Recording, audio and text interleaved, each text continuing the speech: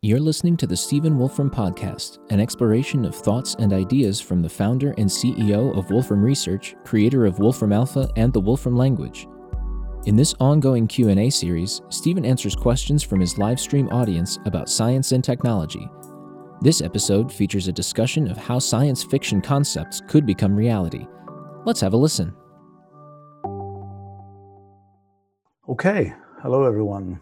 So I'm going to be doing Q&A about science and technology, but specifically about things from science fiction. And I see we already have a whole bunch of interesting questions that have showed up here. Okay, the first one I'm seeing is, could our pets or other animals become intelligent enough to take over the world? That is an interesting question. So, first question is, how intelligent are pets? And what does that even mean? Because one of the issues is we humans made a very important invention. Maybe 200,000 years ago, maybe more than that, we invented language. And language allows us to communicate ideas in a way that is distinct. Okay, how do creatures learn things? So the most basic way a creature sort of learns things is through the way the creature is constructed, through its genetics. And there will be sort of built-in behaviors of organisms that are not things the organism learns during its lifetime. They're things that are just built into the way its brain is constructed or whatever else. And we have a bunch of these. We have a bunch of reflexes where, the classic one is if you're hanging your leg out and you hit just below your knee, your foot will kick up a bit. And that's something that's a built-in feature for all sort of humans that are sort of working according to plan. That just happens, and it wasn't something any of us learnt in our lives. It was just something that was a built-in feature. So that's sort of the first way that learning gets passed down through a species, is through these kinds of just the construction of the organism. The second thing is kind of learning that happens automatically. Like, for example, when we're born, we don't know kind of how to see things, how to recognize objects, how to tell that's a cat, that's a tree, whatever else. We don't know any of that stuff. That's something that our brains learn, but we don't have to be explicitly taught that. It's something that happens because of the way that our brains are constructed. And when our brains are exposed to these different kinds of things that we see in the world, our brains sort of automatically make these connections. It's the same way that neural networks in modern artificial intelligence work. They sort of can automatically make those connections without us ever having to sort of think about doing it, without us having to kind of go to school to learn how to recognize a tree from a cat and so on. Those are just things that we see examples and we learn from them. It's an interesting question. If one of us humans grew up in a completely different environment with completely different things, without, on a moon base or something, where there just weren't any trees around, there were no pictures of trees, there were no, and it was all very different. How would, and we did that from birth. How would that affect the kinds of things that we know about, the kinds of things we can recognize, and so on? Well, so that's sort of the second level of how knowledge how organisms get to sort of use knowledge, is this kind of, their brains are constructed in such a way that when they're exposed to different things in the world, they sort of automatically learn about those things. So that's as far as sort of most organisms, so far as we know, have got, pretty much. Us humans have one very important extra piece, which is the use of language to communicate sort of abstract ideas, one person to another, without having to explicitly sort of, without having to just sort of see those ideas and automatically learn from them.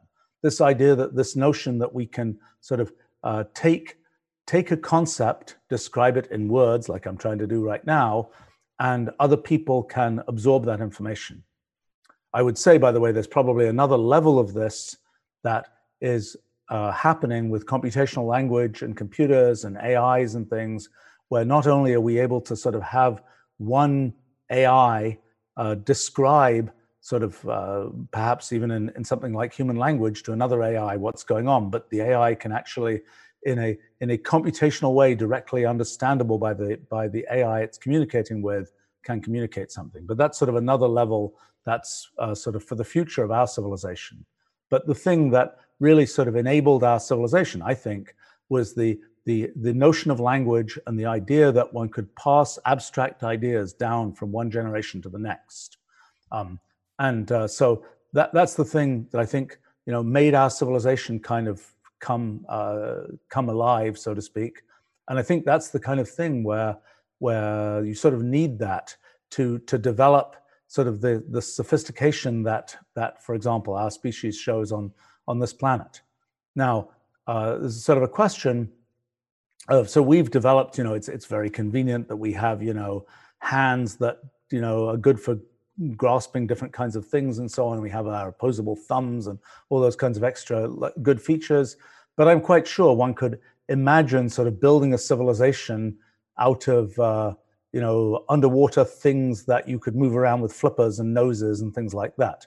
I don't think you fundamentally need, you know, opposable thumbs to build up all the things that we have in our civilization. Although the way our particular civilization has been built, you know, the fact that we have door handles that work the way they work is a consequence of the fact that we have hands that work the way they work.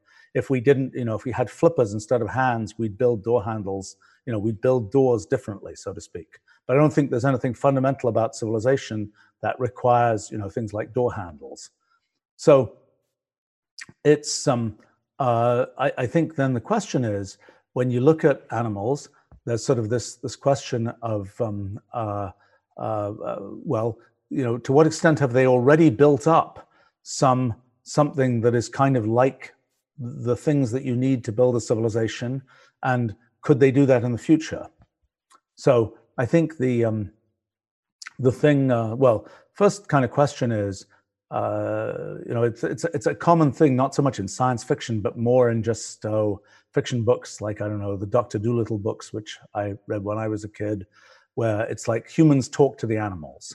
You know, in reality, we can, you know, get some level of communication with pets and so on, but we can't really have a serious philosophical discussion with a cat, for example. The question is it conceivable that in the future we could have a serious philosophical discussion with a cat? Does a cat have what it takes to keep up its end of a serious philosophical discussion? Is the issue just that we don't know the right language to communicate with the cat? Or is the issue that the cat doesn't have the concepts that would constitute a serious philosophical discussion with us? We don't completely know the answer to that. I have a suspicion that it's a mixture of those two issues. That first of all, there's been no the understanding of what might constitute a language that we could use to communicate abstract ideas with animals. That's not really been properly developed, and whether I don't know whether it's a matter of brain construction or whether it's a matter of kind of if a cat from birth was kind of exposed to an environment where there were kind of abstract ideas being communicated, maybe it has a different point of view, so to speak. But you know, I've kind of for humans we have, you know, these vocal tracts that allow us to make this whole range of different sounds. There are plenty of animals from parrots onward that have pretty complicated vocalizations. There are also perfectly well animals that one could imagine could learn to do sign language and things, and certainly some primates have been taught sign language. But there's nothing, you know, there's, in terms of, is there the wherewithal for animals to communicate with us? Yeah, there certainly is. We had a project years ago that never really got off the ground, that involved making video games for animals. And sort of the thing was, you know, imagine a cat, you know, swiping at an iPad screen, or imagine a cockatoo, you know, touching its beak to an iPad screen to be able to build things up. We don't know what, if you provided that kind of environment for animals, we don't actually know what animals would succeed in building up. We also don't know if we could let animals have a means of communication, we don't know what they would be able to talk about. Like, for example, our view of the world, for instance, that involves the fact that, we're walking around and we're using our hands to do things, and our eyes are pretty good, our noses aren't so good as sort of sensory organs and so on. Our ears are detecting sounds in a certain range of frequencies and things. We have a certain experience of the world. Animals can have very different experiences. Like, for example, they can primarily use smell to tell what's going on around them rather than primarily using sight and so on. And the question of exactly how we would sort of develop the common themes to have discussions with animals, not so clear.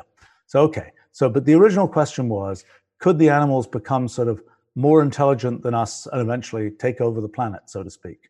The answer is surely yes, because it's like our evolution over the last couple of million years has been no different than the evolution of other organisms, and we've managed to get to this point where we have language and we can do all these things and we can start sort of spinning up this whole civilization that we have and so on. Now, I mean, it's worth realizing that the forces that have led to sort of the progressive change of organisms in biology, those forces pretty much don't operate anymore with humans. So, for example, it's a very brutal business what's happened in the history of biological evolution. I think Charles Darwin, who developed this theory of natural selection, used to talk about it as the struggle for life. You have an organism, and the organism is much better. You have a particular type of let's say, a particular type of bird, and the bird has and one bird starts to have a beak that has a particular shape, and that particular shape turns out to be much better than the shape of other birds of that same type at cracking open some kind of nut that exists. Let's say that one bird is born that has a weirdly shaped beak, and that weirdly shaped beak is a lot better than all the other birds of that type at cracking open the nut. Okay, so that bird, it lives a happy life, it cracks open the nut, it eats more, then it has a bunch of children. And its children will tend to get the same sort of genetics as that bird with its funny shaped beak had. And so the children of that bird will tend to have funny shaped beaks as well. And those children will then be also successful at cracking open this kind of nut or whatever. And so what will tend to happen is that those children will then be more successful, so they'll tend to have more children and so on. And the thing quickly gets to the point where that funny shaped beak is the thing that makes those birds more successful, makes them have more children. And so the trait of having the funny shaped beak will quite quickly be the one that takes over in that collection of birds, because though the birds with the funny shaped beaks are the ones who have more children, their children have more children and so on. And pretty soon the funny shaped beak crowd takes over relative to the not funny shaped beak crowd. So that's been the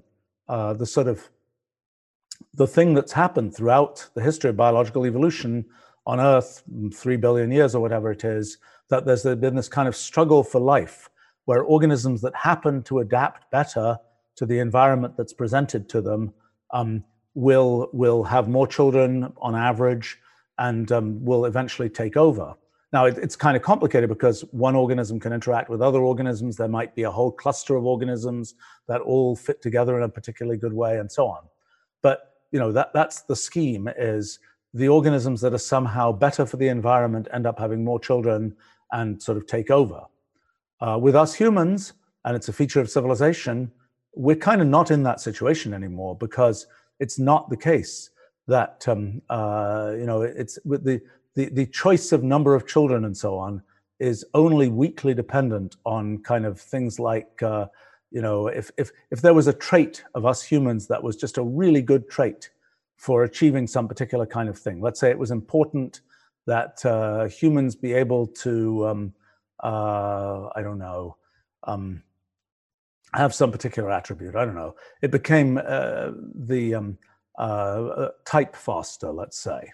Let's say that was a thing that was really important for the environment. It's not obvious that there's a connection between that and the number of children one has and things like this. So the standard story of biological evolution doesn't quite happen in the same way for us humans, and that's a consequence, and I would argue it's actually a good consequence of civilization, so to speak. So this question of could the animals take over? Well, we've kind of got ourselves into a special situation where we're no longer subject to quite the same forces of evolution. And I think that for better or worse, that means that it's the animals taking over requires that presumably, well, maybe if we gave all of the wild turkeys of the world or something the ability, we gave them all, we gave them cell phones or something, and we gave them the ability to communicate with each other in some sophisticated way, maybe we would find that with that enablement, that the wild turkeys of the world would start getting together and creating some civilization with progressively more sophisticated capabilities, and then we might have, then we might have a more serious competition, so to speak, in terms of who's creating the sort of the future of the planet, so to speak. So I think that was a kind of a complicated answer, and I mean, it's a sort of complicated issue because at some level, well, okay. Let's see. Next question we had here was, what would faster than light travel look like visually? Because I've actually think that I have a pretty good idea of what the fundamental theory of physics might be like, I've been thinking recently about faster than light travel. So first thing to say is, normally in most modern theories of physics, light is in a vacuum is the thing that travels as fast as anything travels. Nothing, according to current physics, can travel faster than light. Now, there's a slight footnote to that, which is light travels in straight lines where the straight lines are defined by the structure that light sort of, that space has. So if space has some really weird structure, when light is kind of going in a straight line as quickly as it can from point A to point B, it might not look like a straight line to somebody else because space might have some more complicated structure. That's what happens when one has curved space that's that represents the gravitational forces and so on. But one of the weird things that's been talked about for, I don't know, 50 years or so now is this idea of what are called wormholes, where you might have space and you might have kind of a wormhole where there are two pieces of space, two things which normally are separated in space, but there's this kind of wormhole, like a worm digs through the soil, where you go in at one end of the space and you come out at the other place in space, and you are kind of going directly through this wormhole. You don't have to go through all of the space on the top of the soil, so to speak. You can just go through this hole that the worm made underneath the soil to get from one place to another. So actually, I have a new version of this I just invented a few weeks ago that I'm calling space tunnels. And, we normally live in space that is three-dimensional, roughly. We can go left, right, up, down, front, back. But it's possible that the universe and the laws of physics actually would allow different numbers of dimensions of space as well. That 3 dimensions is just what we happen to have, what happens to exist mostly in our universe. So the weird potential idea of a space tunnel is something where, for example, you have a higher dimensional piece of space where normally you're just going through space, you have to go through the standard 3-dimensional space from here to there, but you might have the space tunnel, which is like an 8-dimensional piece of space or something that connects, a little bit like a wormhole, that connects something where it's kind of you're here in space, there's a space tunnel, which is a higher dimensional thing, and then you end up in another place in 3-dimensional space. Okay, so with that setup, what might it look like visually if we had the opening to a space tunnel or the opening to a wormhole? I think, I don't know for sure, but I think that it would look like a black hole on the incoming side and a white hole on the outgoing side. So I think what would happen, and I'm not certain, and actually this is something I hope to actually work out, is a black hole is something where there's so much gravity in a black hole that nothing can escape from it, not even light. So everything falls into a black hole and nothing gets out of a black hole. At least that's the first approximation. There's a more complicated story of a phenomenon called Hawking radiation in which things do come out of black holes. But in the first approximation, things fall in and never come out. So a black hole, that's how it works. Things fall in and never come out. A white hole, we don't know white holes exist. And actually, there are good arguments to say that you can't really ever prepare a white hole quite. But a white hole would be a black hole run like where the movie is run in reverse, where instead of things falling into the black hole, things fall out of the white hole. So it's something where instead of you seeing everything falling in, you'd see everything coming out. So I think that in a space tunnel, what you would see is at the incoming end of a space tunnel, you would see basically everything kind of, or things in space kind of streaming into the space tunnel. At the other end, you would see things streaming out of the space tunnel. And that's, I think, what it would look like, but I'm not sure. And there's a question of whether you would be able to see, like, a periscope, so to speak. Would you be able to see the other end of the space tunnel? I mean, in the thing I've just described, that will be a one-directional space tunnel. You go in at one end, come out at the other. It wouldn't be something where you could go back and forth through the space tunnel, although it's possible that such a thing might exist in space in the universe. So I would say that in terms of things like space tunnels, there's the question, how would you make a space tunnel? I don't know. Maybe there are space tunnels that could be left over from the very early moments of the universe. So if you find a space tunnel somewhere, you might be able to use it. It might be that, there was an old sort of old tunnel that had been made through the mountain, so to speak, that was like, we might find one from, hundreds of years ago or something that was unused. And it's like, okay, now we can use this tunnel, but, can we make one ourselves? The most likely possibility is that it will be some way of taking big lumps of matter, like black holes and things, arranging them in just the right way so that you would create this sort of thing that would exist as a space tunnel in the universe. But I don't know exactly how it will work. And actually, I was thinking I should try and figure that out, because we now have this theory of physics which should allow us to answer whether these things are possible or not. Let's see, we got all kinds of questions here. All right, let's try, how could one make a force field? That's a good and challenging one. So what is a force field?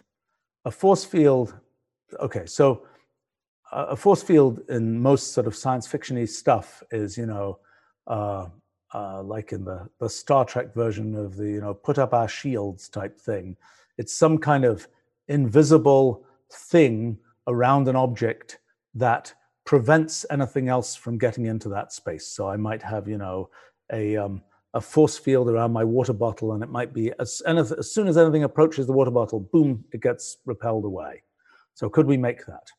So we have examples of things like that. Like if you have a magnet and you try and put the north end, two north poles of magnets, you try and push them together, they'll push themselves apart. That's kind of like an example of a force field. There's the two north ends of the magnet, they'll repel each other. But of course, the magnet will often, if you push two magnets, like one of these very strong rare earth magnets together, if you push them together, it'll tend to flip itself around, and the south pole of the magnet will align with the north pole, and those two things attract. So a question is, can you make it so that things always repel? Well, there are different rules for different kinds of things. So for electric charges, there's a rule that says two like charges. If you have two plus charges, they'll repel. If you have a plus and a minus charge, they'll attract.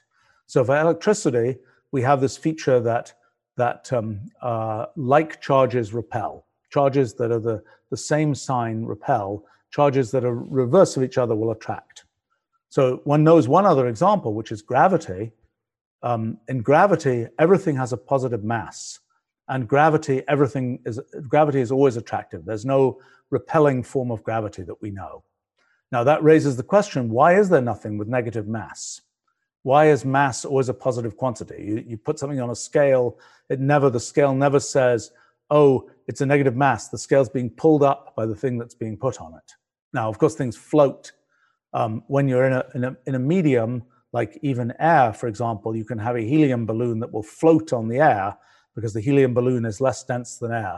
But if you're in a vacuum where there's just nothing there, then as far as we know, nothing sort of floats on the vacuum. Mass is always positive. When you have gravity, which causes masses to attract each other, the force of gravity is always positive. It always pulls things together. Okay, could you have a negative mass object? Actually, this is something that we can address in this physics theory of ours. And the answer is, in the structure of the theory, in principle, you can have negative mass objects. In the actuality of making them in the universe, I think you can't. And I think what happens is, in the vacuum, you make a vacuum, you're always told there's nothing in the vacuum. Well, actually, that's not true. That's not even true in the standard theories of quantum mechanics and physics that exist today. In the vacuum, there's a sort of a continual activity that we don't notice it because we never have anything which doesn't have that activity. So if we say, let's make a vacuum, we say, let's get rid of all the air or whatever else, then we have whatever is left over when we get rid of all the air, and anything else that might be there. But then the question is there something that is sort of fundamentally, can we go even further and can we get rid of the things that are kind of gunking up the vacuum? The things that gunk up the vacuum, there's a thing called 0-point energy. There's what's happening in the vacuum is, well, in our theory of physics, the vacuum, the structure of space is actually created through this kind of network of points that are continually being rearranged and so on. And the fact that we have this idea that there's sort of that the universe is full of space that we can go from one place to another in the universe and so on is because there's this whole network of points. And as we move from one place to another, we're basically moving one point to the next, to the next, to the next, to the next through this network. And that network is continually kind of restructuring itself. And it's the average effect of that network that is what seems like space. And space is what the vacuum is what we get when there's nothing except space in the universe, when there are no electrons, there's no atoms, there's nothing like that. There's just whatever is left over when all we have is space. But space itself, at least in our theory, space itself has this complicated structure. In sort of standard quantum physics, in addition, one doesn't really talk about the structure of space, but one talks about things called virtual particles, which are actually, I think, closely related to all of this sort of activity in space. But so anyway, so the vacuum, the ordinary vacuum that you just find if nothing is nothing is there, is still this thing where there's all this activity. Space is kind of reknitting itself, and there are all these virtual particles and all that kind of thing. Okay, so space effectively has a lot of stuff going on in it. If one could somehow clean space out and prevent some of those things that are normally going on in space from happening, then one would have space, then one would have something with negative mass. So in other words, we have kind of vacuum counts as being what we call zero mass. But and when we add things onto that, it's like, oh, we've put something with mass into it. But actually, we could imagine kind of cleaning out the vacuum. If we could imagine doing that, we could imagine sort of, quieting down, getting rid of all that stuff that's knitting together space, all those virtual particles and so on. Then we would have something which is kind of a bubble in the vacuum, and that bubble in the vacuum would look to us as if it has negative mass. Okay, so can we actually achieve that? My guess is no, and my guess is we can't achieve it for the same reason that, it's the same reason that when you have heat in an object, when you have all the little random motion of molecules that gives rise to heat, that the heat doesn't spontaneously, you don't get, if you have a hot object and a cold object, you don't find that the molecules are all bouncing around in the hot object. That's what makes it hot. They don't all, they can flow from the hot object to the cold object. All that random stuff in the hot object can heat up the cold object. But the molecules in the cold object don't line themselves up and all contribute themselves to the hot object. That's sort of a basic fact about thermodynamics, that heat doesn't flow from colder bodies to hotter bodies spontaneously. And I think that for that same, it's an analog of the same thing, will prevent one from ever being able to sort of clean out a piece of the vacuum. That anytime one tries to do it, there will always be sort of effects that just come in and kind of fill it in, just like one would get sort of filled in by random heats from associated with motion of molecules and so on. So my guess is that it isn't possible to make negative mass. If you could make negative mass, then you would potentially have a repulsive force of gravity. So you could have, let's imagine that you had an object and you could make a layer of negative mass stuff around your starship or whatever. If you could make a layer of negative mass stuff, it will gravitationally not attract things, but repel things. So if you could make that layer of negative mass stuff, then you would have essentially like a force field. You would have this stuff, whatever it looks like, outside of your starship, and anything that is getting near, any little sort of asteroid that might otherwise be attracted by the force of gravity will be repelled by a force of gravity from that negative mass thing that's outside of your starship.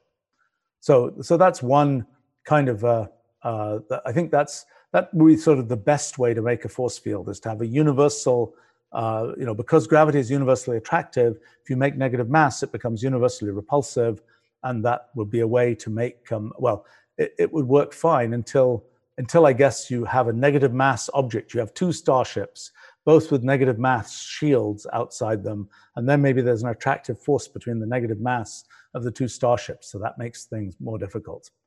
Another kind of approach to sort of a thing like a force field would be some kind of something with pressure. So, for example, if you want to push something away, you might be able to do that. At a very simple level, you blow on something, and the force of the air coming out of your mouth will push the thing away a bit, because the molecules of air from your mouth are hitting the thing, they're bouncing back, they're transferring the momentum that they got from being pushed out from your mouth.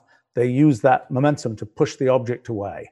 So one question would be, could you create, in a kind of a starship scenario, so to speak, it's kind of not really totally convincing if you have this big sort of tank of gas or something inside the starship, and you say, I'm going to get rid of my, I'm going to repel everything by just, puffing this gas out and trying to push things away like that. Of course, that, it's kind of not unrelated. It's sort of the opposite of the way the rocket engine would work and so on. But, so is there an alternative to that? Well, there's one possible alternative, which is to use something like radiation pressure. So just like, if you have molecules in a gas, you sort of blow them out, and then there'll be a force that they'll produce when they bounce off something. Well, you can do the same thing with light. If you have a flashlight, the flashlight is emitting a stream of photons, and those photons, like molecules in a gas, if they hit a mirror, for example, the photons will bounce back. That's what a mirror does. It reflects. A photon comes in this way, and then the photon is reflected and goes back the other way. When that happens, photons also has some momentum, just like gas molecules and so on. And there'll be a small force that this photon will put on the mirror that will push the mirror away from where the photon hit it. Well, this idea, people have just started trying to use this idea as a sort of propulsion method for spacecraft, because the sun is producing light that's streaming out from the sun. And if you put up a giant solar sail made of reflective material in space, then there'll be a small radiation pressure that comes from photons from the sun hitting the solar sail and bouncing back and pushing the solar sail out away from the sun. So that's a way of generating a small amount of pressure. Now, could you increase the amount of pressure that you generate that way? Could you have a quotes force field that really comes by shining this bright, this sort of bright radiation. Well, the best radiation that we know right now would be, well, electromagnetic radiation, things like radio waves, light, and so on. Could we have an intense enough source of light or radio, for example, that we can make it push objects away, in a really convincing way, like the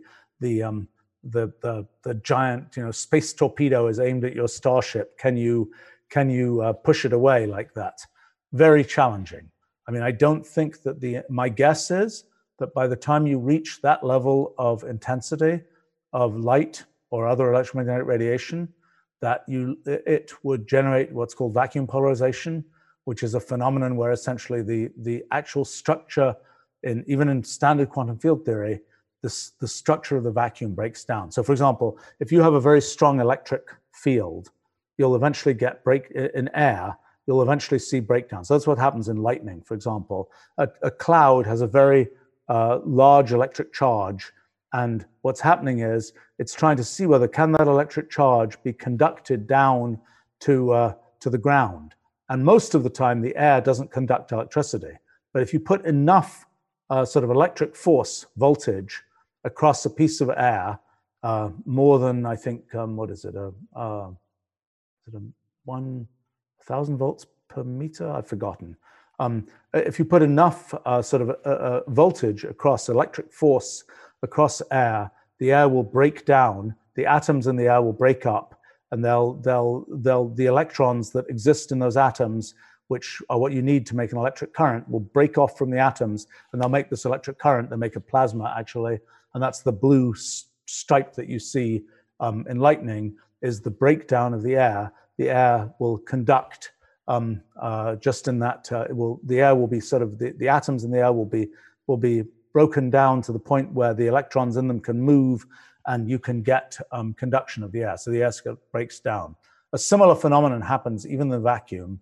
It's called vacuum polarization. And I kind of suspect that to have a level of intensity of electromagnetic radiation to actually have any serious effect on your incoming space torpedo, you would end up, it wouldn't work because of vacuum polarization.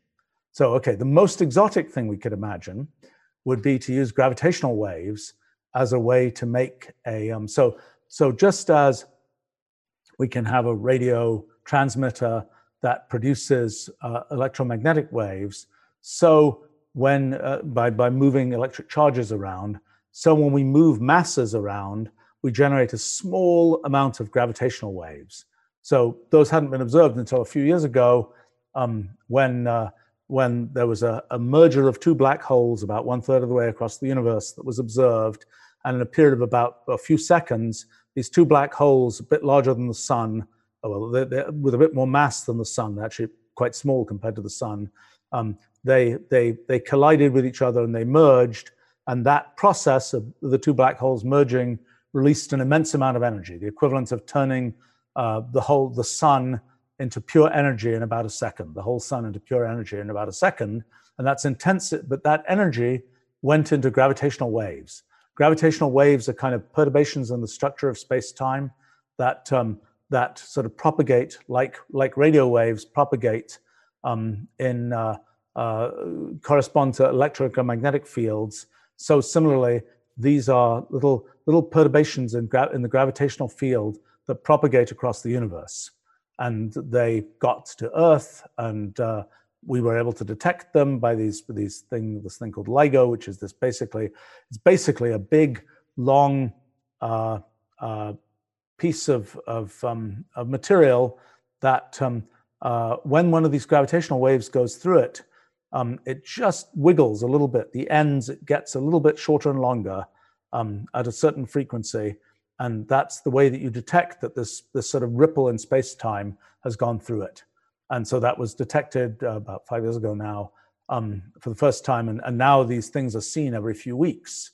There's some place in the universe where two black holes are colliding, huge amounts of gravitational wave energy is released, and we can detect it. It's really a remarkable thing to me that an event that is really quite small, I mean, these black holes are maybe a few kilometers across, that a thing that's happening in that localized an area anywhere in the universe we can now detect it through these gravitational waves. But so the question would be, could you make a thing where you're somehow using gravitational waves instead of electromagnetic waves, instead of light, to make your force field? So what you would have to do is you can create gravitational waves by moving masses around. You basically have to deform a mass, the tidal deformation, which means if you have a spherical thing, it has to be elongated and then diselongated, so to speak. You're wiggling it more or less like that. That will generate sort of minimal gravitational waves. They're absolutely tiny. For, my hands moving like that will generate gravitational waves, but so incredibly small that you'd never be able to detect them.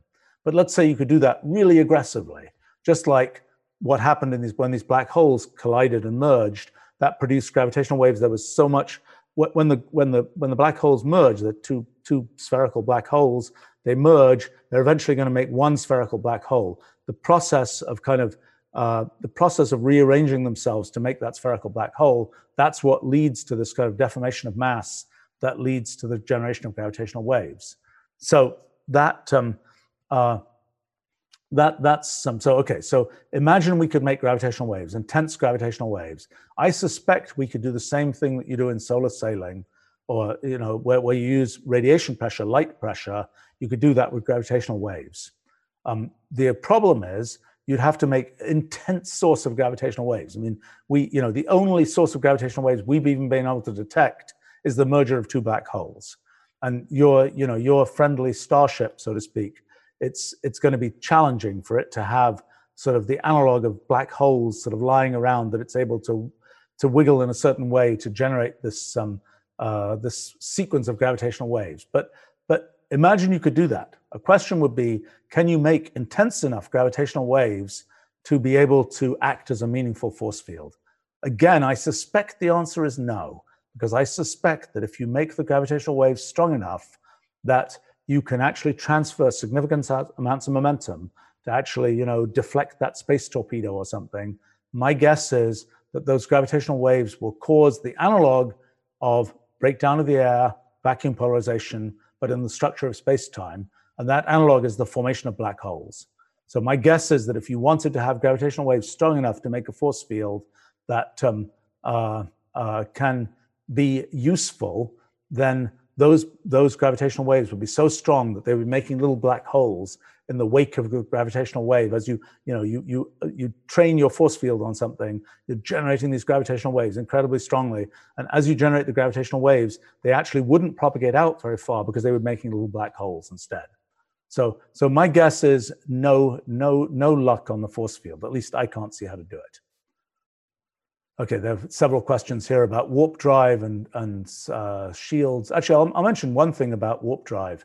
So, the big idea of warp drive is being able to go faster than light. And as I mentioned, the way that the very structure of space-time is created basically assumes nothing can go faster than light.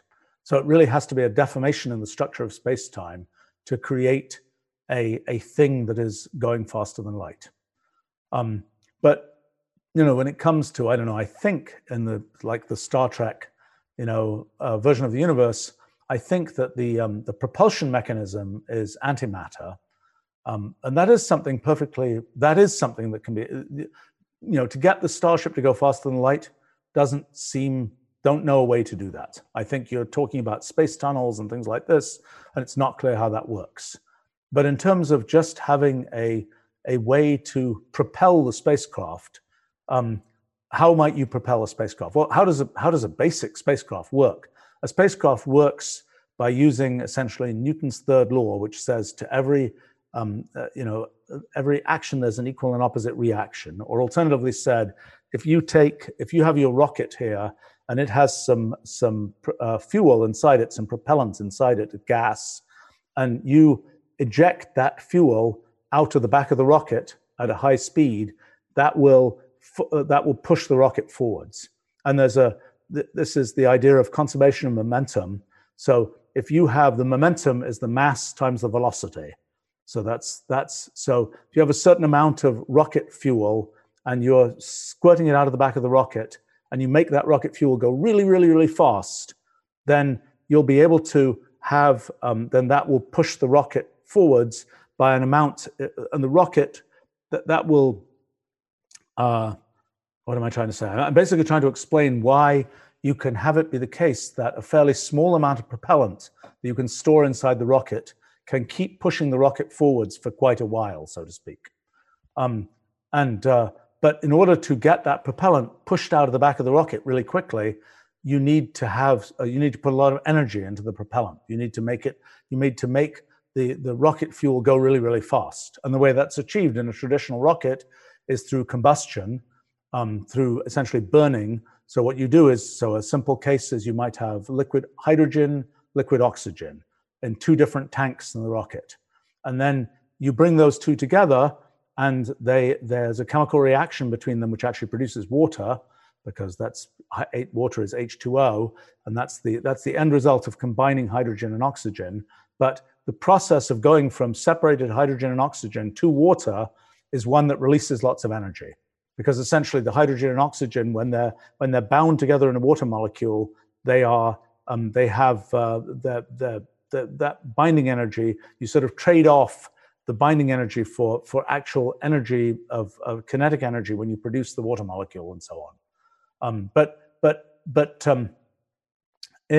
What's basically happening in your average rocket engine is you're combining some fuel together with something. You're essentially burning something, like you're burning the hydrogen in the oxygen, or you're burning some solid fuel in something like oxygen. And that's a chemical reaction which releases energy. And usually the big challenge in a rocket is you've got this combustion chamber, usually a spherical combustion chamber, you've got a nozzle at the back. Usually the big challenge is, can you get fuel into that combustion chamber fast enough to actually produce, to actually have the combustion run really quickly and have the fuel come out of the back of the rocket fast enough. And there's usually a turbo pump that is trying to pump fuel into the combustion chamber. That's usually what limits the efficiency of rockets, is how fast you can pump stuff into this combustion chamber. And it's very complicated, because you see a typical rocket engine, it's full of all these weird tubes going in all different places, because the properties of these gases as they combust change a lot depending on their exact pressure and temperature and so on. And you have to kind of take account of that and have all these valves that control all sorts of things. And that's kind of why it's hard to make a rocket engine. But basically the idea of a rocket engine is you're generating energy by essentially burning things. And the nozzle at the back, actually the nozzle is sort of opening out, because it turns out there's a weird property when you have a gas that is traveling at hypersonic speeds, maybe more than 10 times the speed of sound. It actually, normally with a gas, you think if you want to make it go faster, put it in a smaller, more constricted area. But for hypersonic gases, it actually works the other way around, which is why you can make it go a little bit faster by sort of opening it out like that. But anyway, so standard rocket, chemical combustion, produces high-speed gas that shoots out the back of the rocket. Okay, so what other methods could you use to make to do something like that? Well, one thing you could do, there are things called ion rockets, and the idea of an ion rocket is you have a source of electrons or ions, atoms that have had their electrons stripped off, but they're electrically charged, and you have something which attracts, because I mentioned, when you have, let's say you have a negatively charged plate here, and you have a source of positive ions here, then the negatively charged plate will attract the positive ions. If this is a grill or something where they can go through, you have the source of ions, they go through, they're sort of attracted to this plate or this grill, then they go through the grill and they get sort of sent out the other side. And you can make a rocket engine that way, because you're essentially using electrical forces to go and accelerate the electrons or ions or whatever. They get accelerated and pushed out the back of the rocket. And actually, people make small thrusters for rockets using ion engines. And just like you use up sort of the hydrogen, oxygen, or whatever it is in liquid, in propellant, in a standard chemical rocket, in an ion rocket, you're using up whatever your source of electrons or ions or whatever it is to make that thing that's pushed out of the back of the rocket. Okay, so what other kinds of ways could you make a rocket? Well, one way you can make a rocket is with nuclear power. And there was a big thing in the 1960s. People thought nuclear rockets might really be a big thing. Nuclear power involves taking the nucleus of an atom and, for example, using the fact that, being able to, when the nucleus of an atom of a sufficiently heavy element like uranium comes apart, it releases energy in doing so. And so, and that happens, you can, in an atomic bomb, that happens very rapidly. In a nuclear power station, that happens in a much more controlled way. The equivalent of a nuclear power station is used in submarines, for example, where there are nuclear submarines which are powered by having a nuclear reactor. And the nuclear reactor has a small amount of fuel, uranium, plutonium, typically. What's happening is there are those nuclei are kind of falling apart. As they fall apart, the products of them falling apart cause other nuclei to fall apart, and that produces this kind of chain reaction that in the case of a nuclear power station or a nuclear submarine is a controlled nuclear reaction, but it releases energy. And so it's using up small numbers of atoms. Every atom that it kind of uses up produces a certain amount of energy, but it's actually a very large amount of energy compared to the amount of energy that you would get by having a chemical reaction producing energy. So another scheme is to use nuclear power for rockets. As I say, that was kind of a thing that people thought about in the 1960s. The problem is it's sort of a super bad idea to have sort of serious nuclear things, particularly things that can turn into nuclear weapons in Earth orbit, because a very bad thing happens. If you detonate a nuclear explosion in space, it's never really been done, but it's been there have been detonations in the 1950s. There were nuclear explosions that were detonated over the Pacific at a decent height, but not all the way in space. If you detonate a nuclear explosion in space, the thing that happens, okay, so you detonate a nuclear explosion in the atmosphere, you are producing, you're kind of exploding and you're pushing the air away and you're making a shock front from the air being pushed away. Well, in space, there's nothing to make a shock front out of. It's just a vacuum, so that's not what happens. What happens instead is that you have a lot of radiation that can be, it's light, it's X-rays, it's gamma rays, it's any kind of electromagnetic radiation gets produced by this nuclear explosion, and that all streams outwards from wherever the explosion happened. But one of the things that's produced is not only light and X-rays and gamma rays and so on, but also radio waves, intense radio waves, and in particular, this thing called the EMP, electromagnetic pulse, which is kind of an intense sort of one-shot radio pulse. And the issue with that is it's a very intense thing produced by the nuclear explosion, and any piece of electronics that is sort of anywhere near it, when that radio pulse, when that very intense pulse goes through the electronics, it will essentially produce something like that electric breakdown that I was mentioning for lightning before. It will essentially destroy that electronics by essentially producing a voltage inside the electronics just by virtue of the pulse the electromagnetic pulse going through the electronics, and will destroy the electronics. So if you have a bunch of satellites, as we do now, in whatever it is, 20,000 satellites in Earth orbit or something, and there's one electromagnetic pulse produced by a nuclear explosion, then any satellite that isn't shielded by being kind of in the shadow of the Earth basically has its electronics fried. So that's a sort of super bad thing that happens in that case. So that's one of the kind of, it's a bad idea to have nuclear stuff in orbit, and so nuclear rockets haven't really been much of a thing. I should say, if you're the deep space probes, the ones that went to for example, outside the solar system, the Voyager and Pioneer, Space Pioneer 10, 11, that went out of the solar system, it's now like, what is it, 30 times the distance? No, how far is it? I've forgotten. It's those are the things that humans have made that have gone furthest. They've been going for like nearly 40 years now. Going out from the sun, out of the solar system by now. But one of the questions is, how did they get power? Because usually, satellites, they typically have solar panels. They're getting light. They're getting power from light. But when you're far, far away from the sun, that doesn't work anymore. And so what was done for those deep space probes was they used what's it called? Radio. Well, they basically use the fact that radioactive decay produces heat.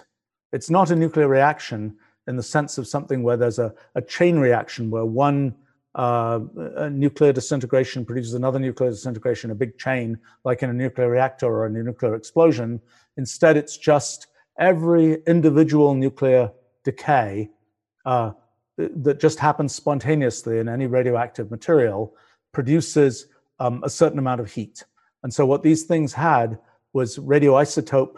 They were things where they had this radioactive material that was put into the spacecraft. It's actually out typically on an arm so that the radiation from the radioactive decays doesn't affect the electronics in the main part of the spacecraft. But and it uses the heat that comes from that radioactivity converts that heat into electricity to power the spacecraft. Okay, so anyway, but that's not nuclear reaction, it's just spontaneous nuclear decay that's used for that. Okay, let's go back to the Star Trek type thing. So there's another level of kind of use of nuclear-like stuff that you could do, which is to use matter-antimatter annihilation. So I think I mentioned on another one of these live streams that the idea of antimatter. So to every particle, like a proton, there is also a particle called an antiproton that is the opposite, that has the opposite charge to a proton, has the same mass, because mass is always positive, but the charge of an antiproton is minus the charge of an ordinary proton. If you bring a proton and antiproton together, they will annihilate each other. They'll produce a bunch of other particles, typically a bunch of photons, things called pions, various other things, maybe some electrons and positrons as well. But they'll annihilate. So all of the energy that's tied up in the mass of these protons gets turned into raw energy. So it's a very efficient way of taking. If you could get enough antimatter to do this, you would have a little bottle of antimatter, and you would take that bottle of antimatter and you would combine it with matter, and they will annihilate each other, producing a bunch of energy. Okay, so one of the questions is, how do you get antimatter? Well, there is a certain amount of antimatter produced in particle accelerators. You can get, the easiest antimatter to produce is anti-electrons, which are called positrons. And usually the most common way to do that is if you sort of make an intense X-ray, you shine it at a material, you will get electron-positron pairs made. Electrons and positrons as a pair get made, and then you can sort of capture the positrons, like you can filter them off by using a magnetic field, because in a magnetic field, the particles with opposite charges will go in opposite directions. So you can kind of filter off the positrons. So in big particle accelerators, one of the goals is to have a beam made all of positrons. And that's done by essentially creating the positrons, filtering them off, and then arranging them with magnets to go in this beam. Actually, the sort of the fanciest thing is antiprotons, and the biggest particle accelerator in the world, the LHC in Geneva, Switzerland, it has a beam of protons inside it, and it also has a beam of antiprotons. And it's a big engineering adventure to basically produce antiprotons. You produce them as proton-antiproton pairs, and then to filter off the antiprotons to what's called cool the antiprotons, so they're not all going in random directions, but they're all going in that one direction you want them to go in the beam of antiprotons. And then you accelerate the antiprotons around this big circular ring that's a few miles across. that is the particle accelerator. But anyway, so the result is there's a small number of antiprotons that are produced there. Okay, so how do you keep, if you have some antiprotons, let's say I had a bottle of antiprotons, how would I keep a bottle of antiprotons? Because as soon as I have if I just put them in a metal box, that metal box contains a bunch of protons, because that's what's inside the atoms that make up the metal box. And so as soon as any of my antiprotons come into contact with the protons, bam, they annihilate, and no more antiprotons. So how do you keep antiprotons in a box? What kind of box can you keep them in? Well, there's one kind of box that will work, which is essentially a magnetic box, because photons don't, it's basically because photons are their own antiparticle. An antiphoton is just a photon. And photons are what, in a sense, make electromagnetic things. And so you can imagine something where you have a bunch of magnetic fields where you're kind of keeping these antiprotons in this kind of magnetic bottle where there's no material, there's no atoms or anything that are inside. It's kind of like a force field, but that force field only works for these particles, these antiprotons that have a definite electric charge. If you ever threw something in there that had a different electric charge, the force field wouldn't work anymore for it. But when you just have these antiprotons in there, you can make a magnetic bottle that keeps the antiprotons in there. So kind of in the Star Trek concept, it's kind of like you keep a bottle of antiprotons and you're gradually letting those antiprotons out and letting them annihilate with protons, and bam, that makes a lot of energy every time that annihilation happens. Now, having said that, you might say, has anybody actually made a bottle of antiprotons? The answer is not really. They've made ones with a very small number of antiprotons. This whole process of confining things with magnetic fields is a very difficult process. So that's not really been a big thing that's been done, but it's certainly in principle possible. Okay, there's a question here about are there universe hacks that can be done based on our sort of emerging model of how fundamental physics works? Don't know yet. Been wondering about it. My guess is the places where there might be, quotes, universe hacks have to do with things to do with quantum computers, some possibly the space tunnels thing, possibly some things to do with particles that are much lighter than electrons and that kind of go through every kind of material and so on. That's the current thinking. But I think it's a bit of a challenging thing, because if you started off from, I don't know, the early theories of gravity from 300 years ago, and you said, what are the gravity hacks that you might be able to implement to do with, having, spacecraft that are going to other planets with these complicated maneuvers where they slingshot around Jupiter or something to get enough momentum to go out to other planets. I don't think one would have had those ideas in the first few weeks after Newton's universal gravitation idea emerged. So these are things that have to develop after one really understands these theories better. Okay, there's a question here. Do I think an organism living its whole life in three-dimensional space could survive entering a higher dimensional area? I've wondered about that. I have a bad feeling that it's impossible. I have a bad feeling that if you are, if you were a creature that lived on a two-dimensional plane, maybe you can keep going, sort of living in that two-dimensional plane, even in three-dimensional space. And maybe the same thing could happen if if there's some space tunnel that's a six-dimensional space tunnel or something, and we're just these poor three-dimensional critters. I'm not sure, though. And I have a slightly bad feeling about that it might not work. Because what happens in black holes, for example, is you tend to get, there are very strong gravitational fields. And what's worse, a gravitational field would pull you into the center of the black hole, but there's a much worse thing that happens, which is the tidal forces. So what happens is if your head's going that way and your tail's that way, so to speak, your head is, and here's the center of the black hole. Your head is closer to the center of the black hole. Your feet are further away from the center of the black hole. The force of gravity on your head is proportionately, because you're closer to the black hole, is stronger than the force of gravity on your feet.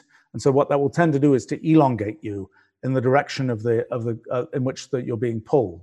And that happens on the Earth, for example. The gravity of the moon will make, if you look at the oceans on the Earth, that's why it's called tidal forces. The oceans on the Earth, the water that is on the side of the Earth that's closer to the moon is proportionately pulled further up, and the water that's on the Earth, the opposite side from the moon, is sort of goes further away, and that so in effect the Earth is getting slightly elongated by the presence of the moon. Actually, that happens both with the oceans on the Earth, and there's also things called solid tides, which are a deformation in the actual shape of the Earth and the rock in the Earth as a result of that gravitational effect.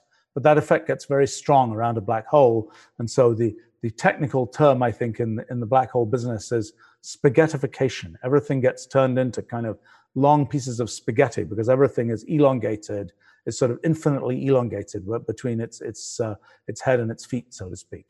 So things like that might happen. Let's see. Let's talk about, the end of the universe for a moment. So we don't know what the end result. So the universe is expanding, and right now we don't know whether the rate of expansion of the universe is going to stay constant, whether it's going to eventually decrease, maybe even turn around and the universe could start contracting again, whether the expansion of the universe is going to get progressively faster. People have been trying to measure that in recent times, and there's a slight suggestion that the universe is accelerating in its expansion. Now, it's a little bit, why does it accelerate? Actually, it has to do with the whole negative mass business that I was talking about earlier. There's this thing called dark energy, which is kind of a way of describing the fact that the universe sort of behaves as if there's negative mass everywhere in the universe. It's a slightly weird thing, and it really just sort of feeds into a bunch of mathematical equations. But the question is, what's eventually going to happen in the universe?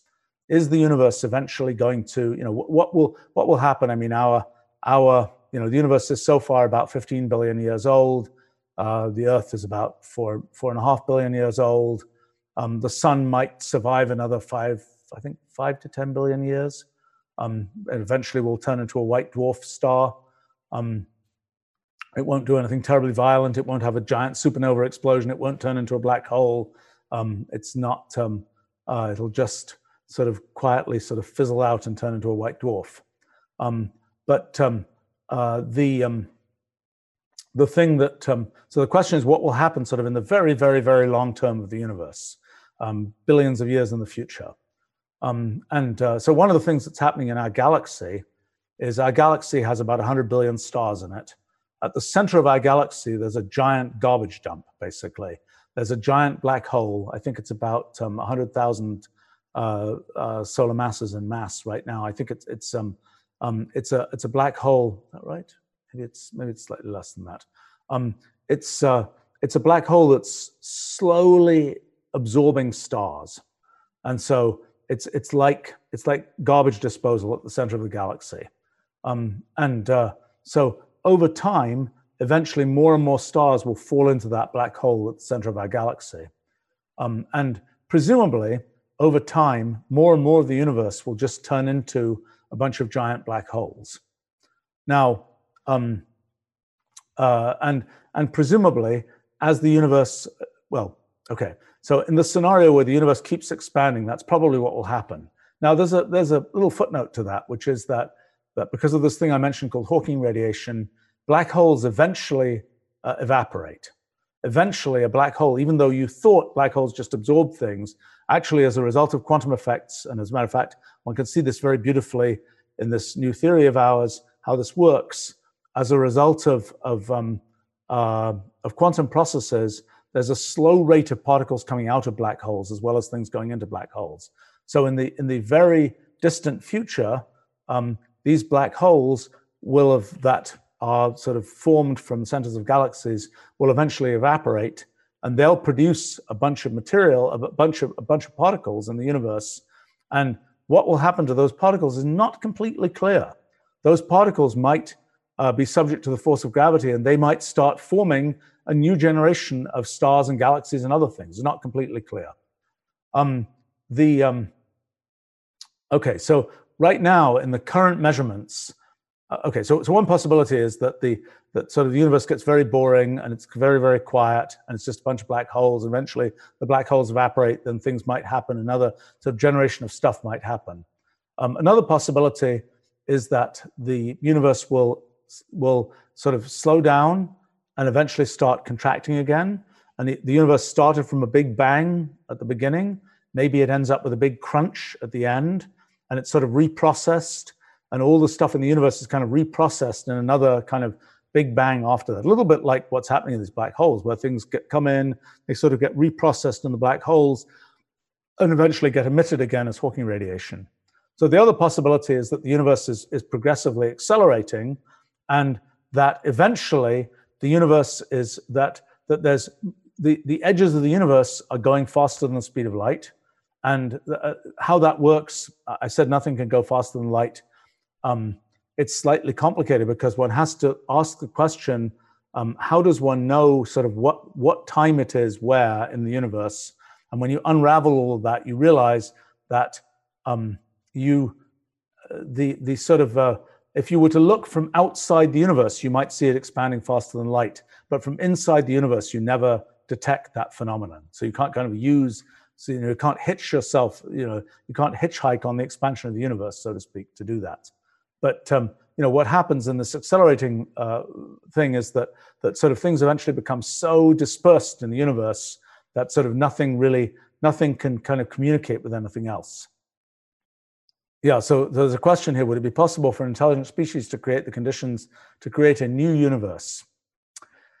Oh, this is a complicated story because, okay, what we currently believe in our theory is that the universe is ultimately a computational thing. The universe is running these rules that just say how space is created, how everything else is created. But the difference between like running those rules in a computer that we've constructed and the universe running those rules is quite a big difference, because we could run those rules, we can simulate what the universe would do, but what is going on in the actual universe is it has actualized those rules. It is behaving according to those rules. It's not that it's running those rules on a computer. It's just those rules are describing how the universe works, and the universe is working according to those rules. So you can ask questions like, given the rules for the universe, can you sort of re-implement them on top of some other part of the universe? Like you re-implement them in a computer. Could you re-implement them in some other part of the universe so that you effectively have a simulation of the universe running inside the universe? The answer is yes, you can imagine doing that. You will, in any way I can imagine doing that, you lose unbelievable amounts of like it might be 10 to the 100 times slower to do the simulated universe as compared to the actual universe. So I think that's so I'm kind of, the question of how do you create something, I think in our theory of how the universe works, the universe just follows a certain rule and it just does what it does. And everything about what's happening in the universe is in a sense determined by that rule. I mean, the words I'm saying now are sort of ultimately determined by the rule that runs the universe. And you don't really have any choice about that. It's just the universe is going to do what the universe does. We don't get to sort of be outside it and ever change what it does. It is inexorably going to do what it does.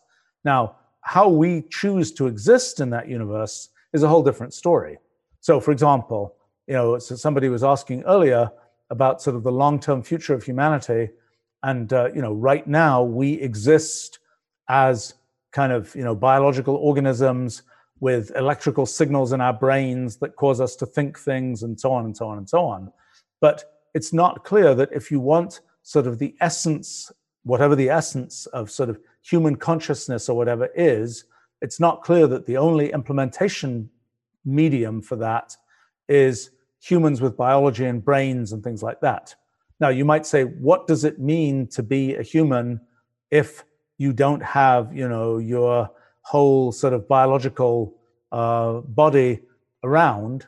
Not clear. It's not, I think that's something that will get worked out probably in the next 100 years or so, in the trajectory we're on right now, as it becomes so, the thoughts that go on in our brains are essentially encoded in electrical signals in the nerve cells in our brains. And there is that pattern of thoughts is something that we could run it on a computer, we can do all kinds of things with it. That pattern of thoughts is not specifically tied into the particular biological implementation with our nerve cells that are using glucose to fuel themselves and are doing all these kinds of things that are all of what we are used to doing in biology. There is a sense in which that pattern of electrical activity is just represented by a bunch of bits of information that are representing how we're thinking about things. So people imagine in kind of a sort of science fiction way this notion of uploading human consciousness to a machine. So our brains have about 100 billion neurons probably in them. It's kind of hard to tell exactly how many because they're very mushy and it's very hard to count neurons because they're very long, spindly things with a lot of connections to a lot of places. But roughly it's 100 billion. And these neurons are all very interconnected. There may be 100 trillion connections between all these neurons in our brains. So, and presumably, we don't know absolutely for sure, but it looks super likely that all of our memories, everything about sort of who we are, is encoded in those connections. So those 100 trillion connections are representing, each one of those connections has a sort of a bit of information associated with it. And so we're kind of storing maybe a terabyte of information in our brains that represents sort of all of our memories and all the things that we do to sort of figure out to have our brains operate. And that's kind of the computational structure that corresponds to our brains. Now imagine that we implement that computational structure not using biology but using some other medium like digital computers. We're not that far away from being able to simulate what happens in a brain. We're maybe, maybe 1,000 times, maybe 10,000 times away, depending on exactly how efficient or inefficient brains are. Brains are probably pretty inefficient compared to what we could create with modern engineering and so on. But so, and like for example, it's worth realizing that our neurons in our brains, when a signal goes from one neuron to another, it takes maybe a millisecond or something, 1,000th of a second. Whereas when a signal goes from one part of a computer to another, it takes a billionth of a second. So it's going 1,000,000 times faster than the stuff in our brains. So it's not clear quite how far away from being able to sort of emulate what's in brains we really are. And it's also not clear the details. So people make in AI, artificial intelligence systems, people make these things that are called neural networks, which are kind of a simple computational idealization of the way that actual neural networks work in brains. And it looked like they were a pretty bad idealization. They weren't really a good model for how actual neurons work. But actually, it turns out it doesn't seem to matter much that it isn't a good model. The same kinds of learning processes that happen in actual brains with actual neurons seem to be able to happen in these artificial neurons, even though the artificial neurons are not really emulating all the details of how our neurons in our brains work. So it's quite possible that the kinds of even artificial neurons that we have right now could be able to be sort of the carriers of activity that are like the activity that goes on in our brains. And so, one question is, okay, I'm going to make the digital version of me, the me bot. How do I do that? Well, you kind of have to, presumably, it would have to learn through all the kinds of experiences that that I have and so on. It would have to see, it would have to learn just like I was mentioning this at the beginning here. I mean, there's a certain amount of built-in information in our brains. There's a certain amount of built-in structure in our brains. The way like the visual cortex at the back of our brain works, the details of seeing a cat or a dog, those are not built in, but the overall structure of the visual cortex is determined by the way our brains are built. and the overall fact that, there's some places, well, actually, even that is not quite so built in, but there's features of the visual cortex that are sort of built in as a matter of the construction of the nerve cells that aren't things that are learnt by us in our lives. But ignoring that, much of what's there is just learnt from the course of our lives. So sort of a question is, if you're going to make a digital bot of yourself, how much information do you need to do that? I mean, I've kind of wondered for myself, as I record all these live streams, and I've recorded my email for 30 years, more than 30 years now, and I've recorded all the keystrokes I type and all sorts of things like that, just because I think it's fun to keep all that data. There's a question of, is that in fact enough data to reproduce me?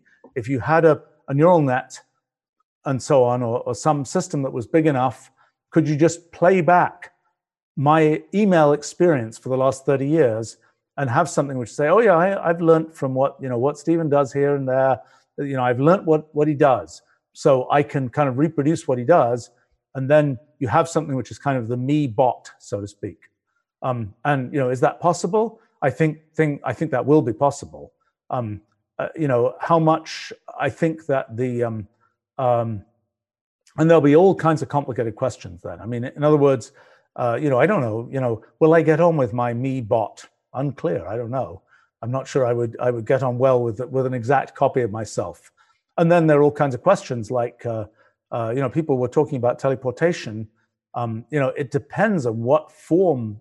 If to teleport a material object is one thing, to teleport a digital representation of a brain is quite a different thing. I mean, by the way, it's worth realizing when one talks about teleportation that there's one thing is to take the atoms that are in you and move them somewhere else. But, every atom of hydrogen is the same as every other atom of hydrogen. And, every electron is the same as every other electron. So this question of how do you move something from here to there?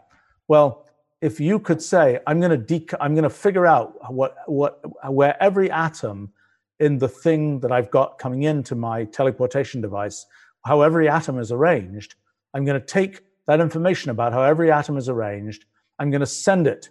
I'm going to send a light signal, for example, the speed of light. I'm going to send the signal that's just all this data about how all those atoms are arranged. And at the other end, I'm going to have a little device that reconstructs where all those atoms are placed. Well, then you can have no material passed from one place to the other, but nevertheless, you had the result of going from one place to another, let's say at the speed of light. So now, but you have all kinds of weird questions. Like, for example, if the device that was reading the thing coming in, maybe it was a brain, maybe it was a frog, maybe it was who knows what it was, reading the thing coming in, did it destroy the thing coming in when it read it, when it figured out where every atom is? If it did, then what it's going to look like is you destroy the frog turns in, you just have a description of where all the atoms in the frog are, you move that description to somewhere else, and you reconstruct the frog.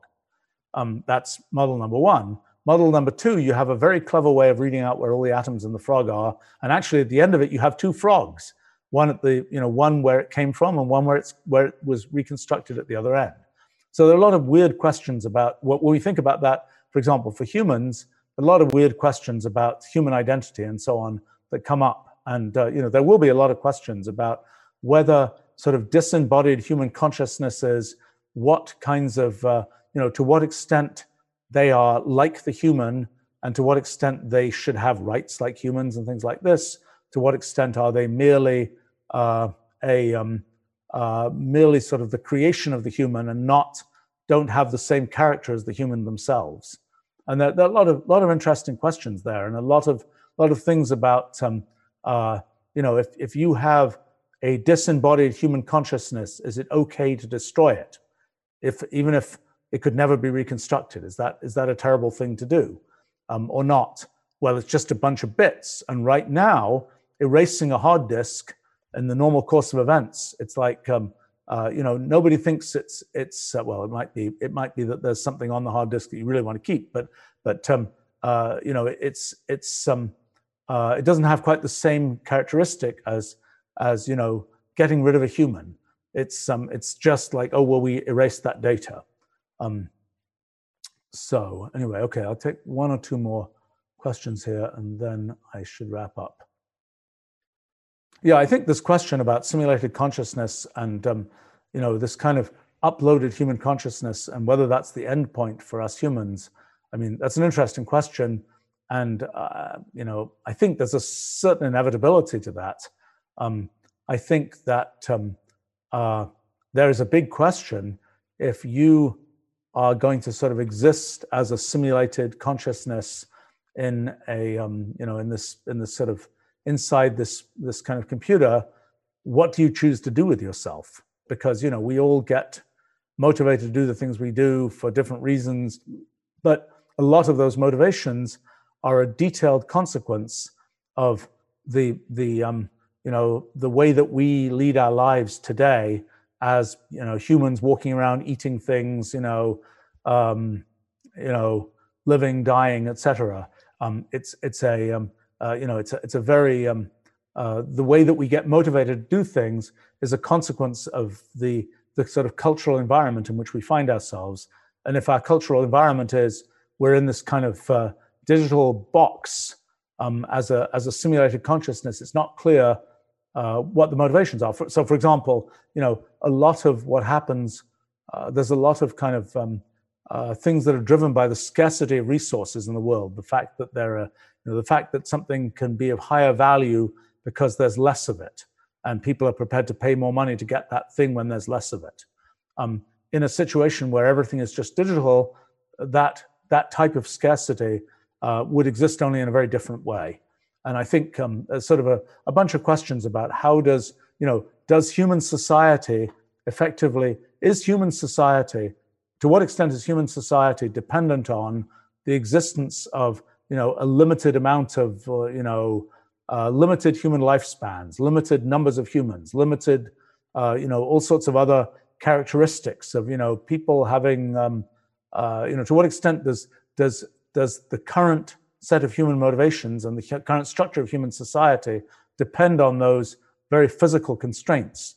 And to what extent is it sort of an inevitable logical consequence of just having entities that exist together? So, for example, it might be the case that as soon as you have entities that exist together, you will have you might have, I don't know, it's kind of hard to imagine, there sort of might be preferred real estate, because it might be, well, I want to be in this part of this virtual space that's nearer my friends.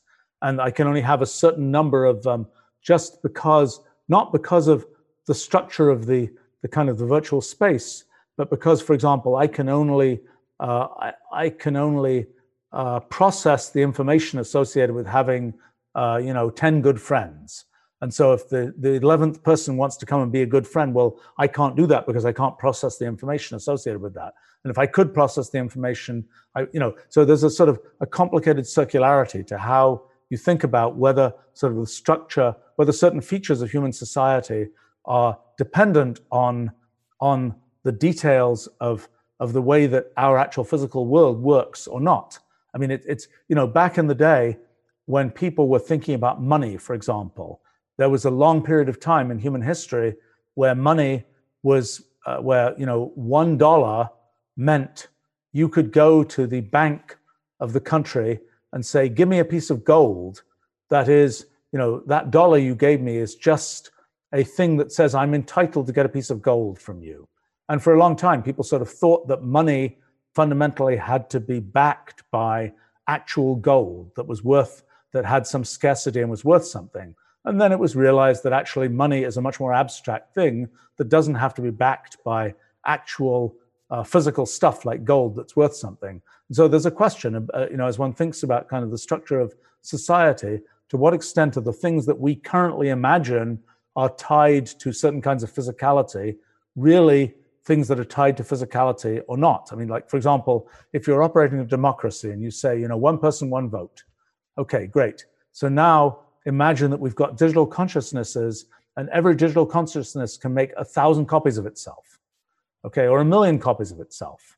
Well, then this, one person, one vote, it's like, how does that work? This thing just made 1 million copies. Oh, that one made 1 billion copies. How does that work? Well, I suspect that in that particular case, that in the end, that unravels itself, and it doesn't really matter that you can make all these copies. But then, I'll give you another example of something that gets really tricky, is right now we have the notion of, there is a definite notion of a person. There's an entity which is a person, and it's not kind of there's either there is a person or there isn't a person there. Oh, there is a person responsible for that, or there isn't, so to speak. But when you imagine these sort of digital analogs of people, it's a little less clear whether it's person or no person. It's, can there be kind of a sort of a pseudo person, a fractional person, so to speak? And how does that work? Then a lot of the structure of counting doesn't work anymore for people. And there's just it's quite an interesting thing to try to imagine, what aspects of society depend on physicality and what are sort of inevitable. There are features of, voting systems and things that might be quite abstractly work that way, or certain aspects of economics that may completely abstractly work that way, independent of any physicality. I don't think we really know which ones work which way. All right, I think we should wrap up there. Well, this was fun for me. I hope people found this interesting. It's, usually one of the downsides of doing science is we have a particular universe that we've been thrown. And when you do science, you're trying to sort of unravel how that particular universe works. What's sort of fun about sort of the science fiction idea is you get to say, well, even in our, what's logically possible, even independent of our universe or the way that we exist in our universe, the way that we exist at a certain size and time scale and so on in our universe. All right, well, I should wrap up there, so thanks a lot. You've been listening to the Stephen Wolfram Podcast. You can view the full Q&A series on the Wolfram Research YouTube channel. For more information on Stephen's publications, live coding streams, and this podcast, visit stephenwolfram.com.